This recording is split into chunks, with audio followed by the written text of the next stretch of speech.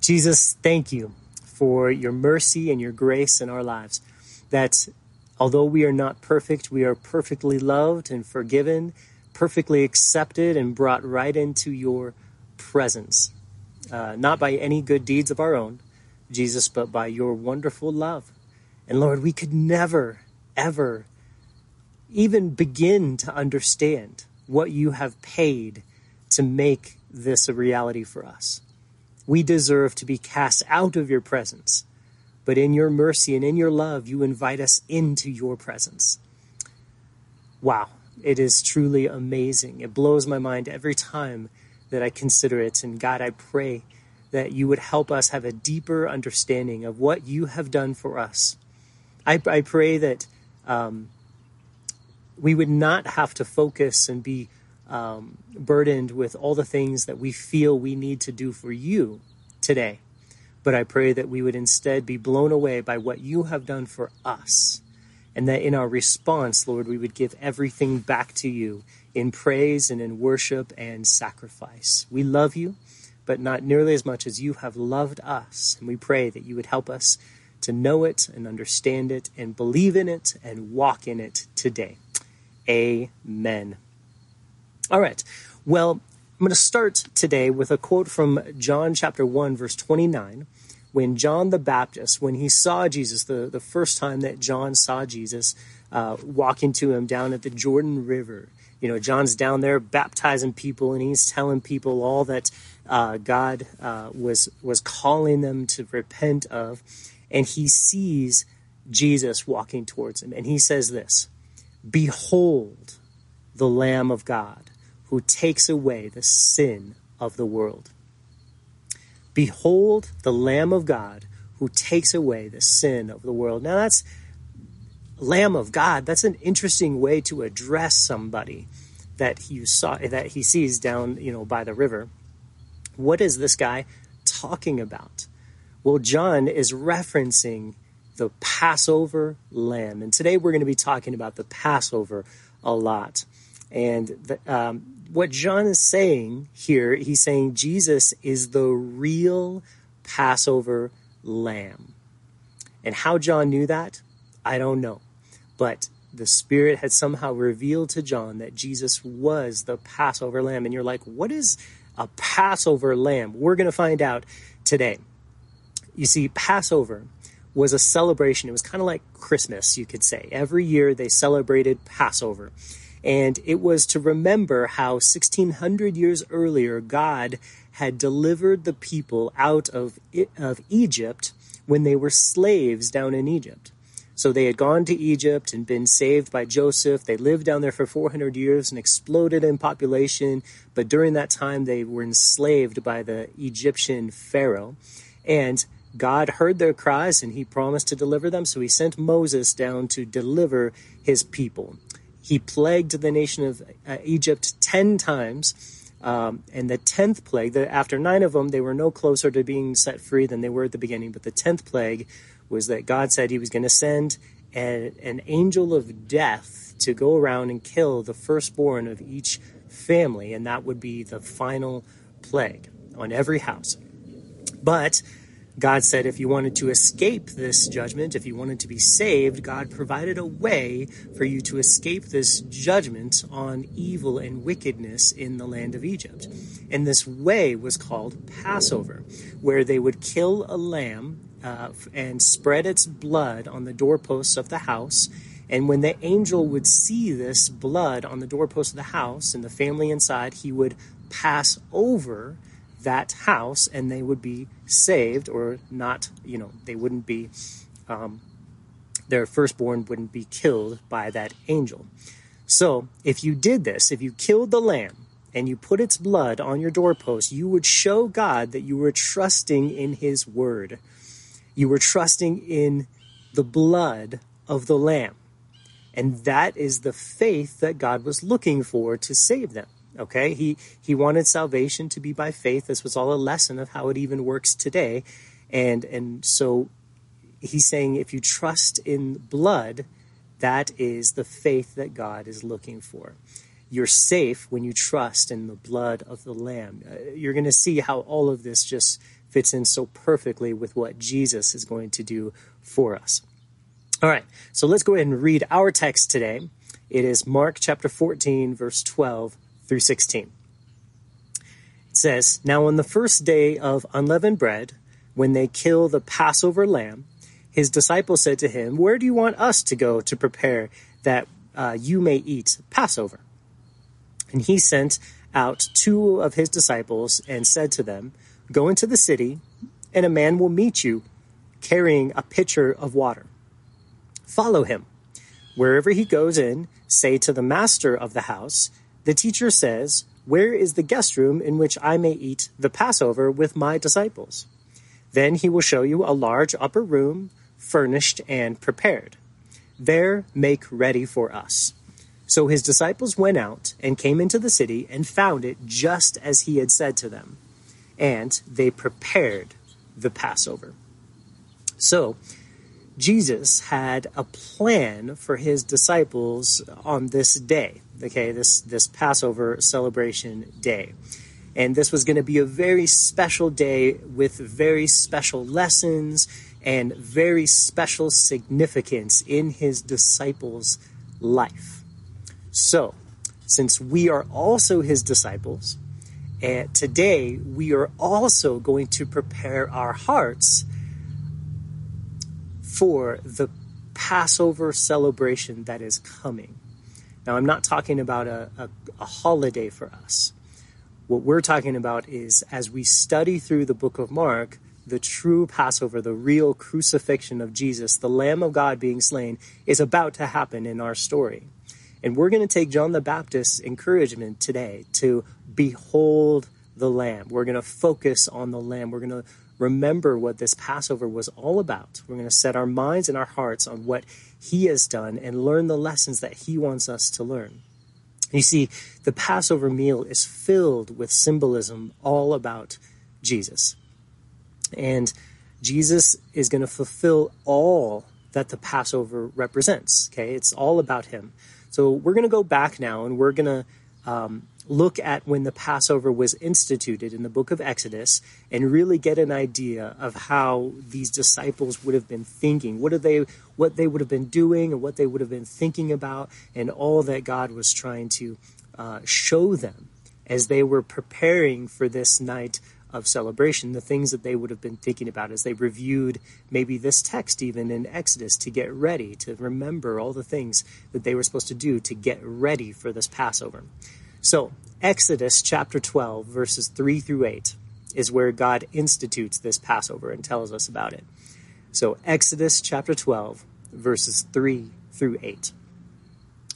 He says there, "Speak to all the congregation of Israel, saying, on the 10th of this month, every man shall take for himself a lamb, according to the house of his father, a lamb for a household.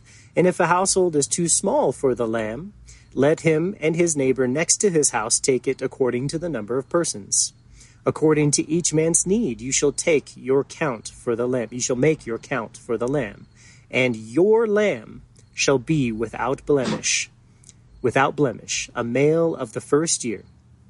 You shall take it from the sheep or from the goats, and you shall keep it until the 14th day of the same month.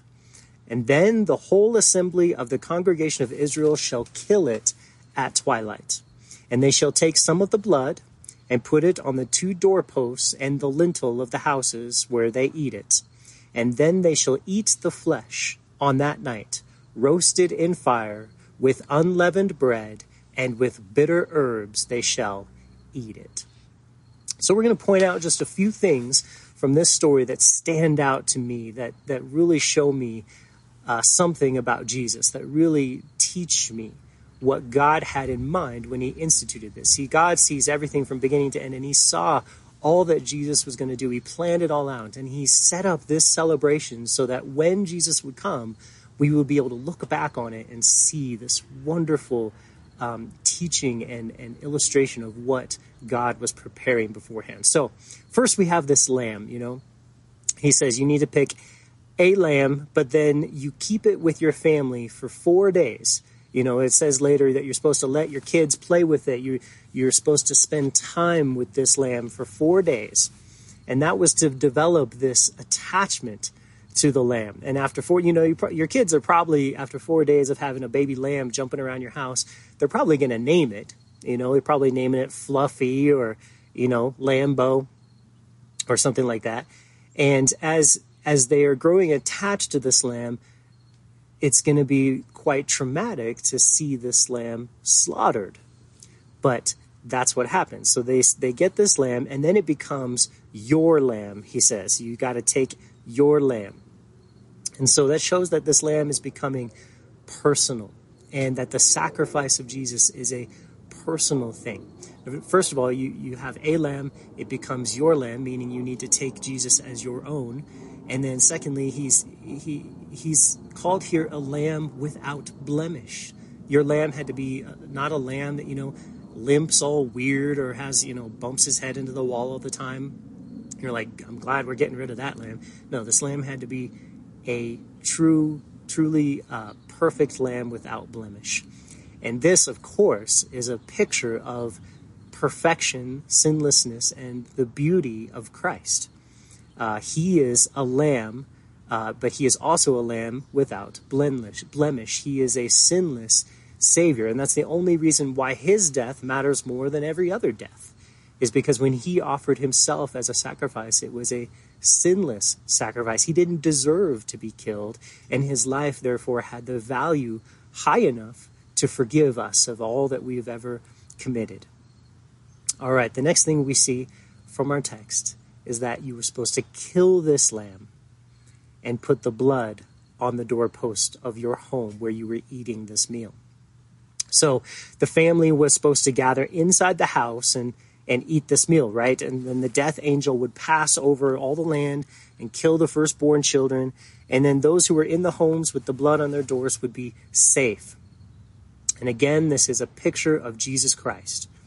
The only shelter anyone has against the wrath of God is the blood of Jesus Christ. If you ever want to have hope of being saved, it must be by faith in the blood of Jesus. That is why the religions of the world all have a problem. They don't have something of value that can wash away our sin except for the blood of Jesus Christ. It is the only thing in all of history, the only religion, the only philosophy that can eliminate our failures and sins. His blood, the Bible says, washes all sin away. God says his blood washes all our sins away. His blood is the only shield. And so as the people in Israel splattered this blood on the side of their doors and on the top of the door, they were saying, we believe in God's promises, in God's word. We believe in the blood of the Lamb. And that blood was the protection for them against God's wrath against sin. It's not hard to understand. In fact, children can understand it. And we don't need to have a theological degree or, really think super deeply about it. God loves us enough to wash away our sins. But what it cost him was the blood of his own Son, the true Lamb of God. We see here that this lamb had to be roasted in fire. That means that this lamb had to face the fire of judgment. And that's exactly the same truth that happened with Jesus. God is angry at sin, righteously angry. He must be angry at sin, or else he's not a righteous God. He's not a right God. God must be angry at what is wrong. Everyone agrees when you see something wrong. Maybe you could take an example from our days and the politics here in our days. When you see something wrong with the behavior of a certain group, you stand up against that because it's the right thing to do to stand up against that. Well, here God has to stand up against sin, and his standing up is called the fire of judgment. Okay? When he stands up, when he stands against something, it ends. And it ends in a fiery death. And that's what happens with our sin. And this lamb faced the wrath of the fiery wrath of God. And this happened on the cross. Jesus said, my God, why have you forsaken me? And in that way, or what was happening there is that God was pouring out his wrath for all of our sins upon Jesus. And Jesus endured that. God turned his face away and poured out his wrath on his son, even though he did not deserve it at all. And that's why this lamb was roasted in fire. So very intense and good detail there. Then it said the family had to eat the lamb. Okay? What does this mean? What does this represent? Well, this, for you and for me, shows that it was a personal acceptance of what the lamb was doing for them. Okay? They were personally accepting it. It was not good enough just to kill the lamb. And the same is true with Jesus. His death on the cross is meaningless for you until you receive what he did by faith. You eat it, is what that means.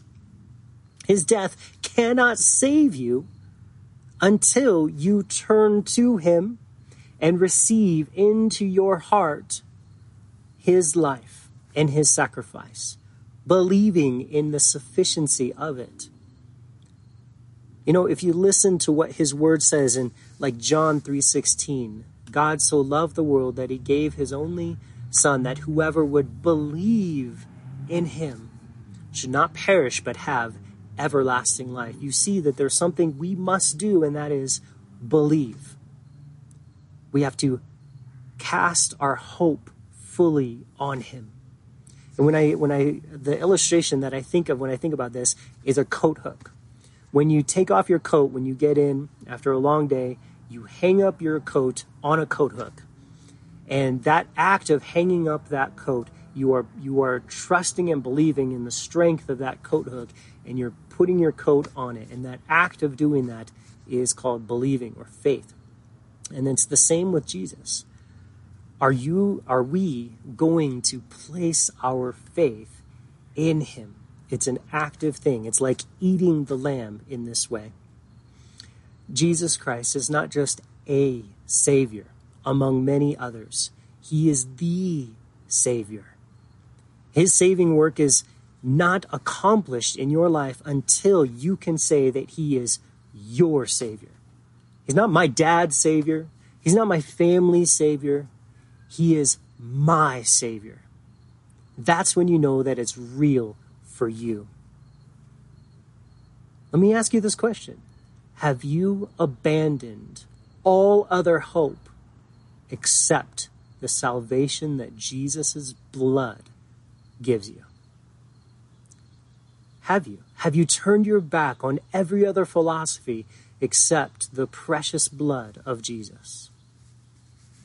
That's where God wants us to end up. That's the whole point of the Bible. It's the whole point of every sermon you've ever heard, and every moment you've spent in prayer and Bible reading is to get us there, where we abandon all hope except for the precious blood of Jesus Christ. Is the Lord Jesus your Savior? Have you eaten of the Passover lamb? Romans chapter 3, verse 25, we should read at this point. Romans chapter 3, verse 25. It says, Jesus, whom God set forth as a propitiation. We'll talk about that word in 1 minute. God set forth as a propitiation by his blood through faith to demonstrate his righteousness, because in his forbearance God had passed over the sins that were previously committed. So there, Paul in Romans chapter 3 uses our term Passover to signify and link it to exactly what Jesus has done for us. He links it to the blood of Jesus, and he says that there's this thing that happens when Jesus offers his blood. What happens is called propitiation. When you believe in the blood of Jesus, what you're believing in is called propitiation. And propitiation is one of my favorite words that very few people in this world understand. The word propitiation means to satisfy the wrath of God. Okay? And so what that means is that Jesus satisfied the wrath of a holy, righteous God and all of his anger. He satisfied it. In other words, God poured out all the wrath that he had. He has no more wrath left. At all of sin, God poured it all out on Jesus. And so God will not be angry again because he already got angry at Jesus. And you can personalize this to understand what this propitiation means for you. God will never, ever be angry at you again once you believe in Jesus and put your hope in Jesus and accept Jesus and eat that Jesus work for you. God will never be angry with you again because he already got mad at Jesus for you. He already poured out all that wrath, and that wrath has all been satisfied. There is no more wrath left. God is not angry because of the sufficient and full and complete work of Jesus Christ on the cross. God set forth Jesus as a propitiation by his blood. So the blood of Jesus shows that the propitiation really happened. The blood of Jesus shows that. And so anytime you are ever convicted of sin, anytime you are ever guilty and you mess up and you really have failed, you need to come back and remember the blood of Jesus. Remember that God is not angry with you, and repent and return back to him and come back to him. And the blood is our way home. The blood is our way back. And he says it's through faith that we take this blood as our own, that we understand what this blood means. He says it's by faith. It's nothing that you do. There's no magic way to make this blood yours. It's by faith. Are you going to believe it and eat it symbolically? This Passover, Paul says in Romans chapter 3, the Passover is for us. It is for us. You know, there's this great hymn, this great song that we sing that is very familiar to everyone. And it goes, "What can wash away my sin? Nothing but the blood of Jesus. What can make me whole again? Nothing but the blood of Jesus. Oh, precious is the flow that makes me white as snow. No other fount I know. Nothing but the blood of Jesus." We're almost done today talking about this, but I want to ask this question that's, I think, really important. I'm hearing what you say. I'm hearing that the blood of Jesus is what cleanses me from sin. But what if I don't feel it? What if I don't feel clean? What if I don't feel like Jesus works, that his death on the cross matters? What if I don't feel it? Well, I'm going to answer that by saying it's faith that God requires, not feeling. God doesn't require you to feel it. God may not give you feelings about this issue. What God works on is faith and truth. God provides the truth for us, and the truth is Jesus did die on the cross. Jesus is the Passover lamb. God declared him to be the Passover lamb. John said, "Behold the Lamb of God that takes away the sins of the world." These are the truths of this universe. And whether you feel like they're truth or not doesn't really matter. But faith does matter. Are we going to place our faith in it? It's not reason that God is looking for. He's not asking you to figure out how this all works. He's asking you to trust in the blood of the Lamb. It's not intelligence that God rewards with salvation. He's not asking for you to be smart. He's asking for you to trust in him. Another verse that we can read here is Hebrews 11:28. Hebrews 11:28. It says, "Through faith he kept the Passover and the sprinkling of blood, lest he be destroyed and the firstborn should touch him." God says there, even the first Passover was all about faith. It's all about faith. That's what God's been looking for the whole time. That's what God asks for. Faith.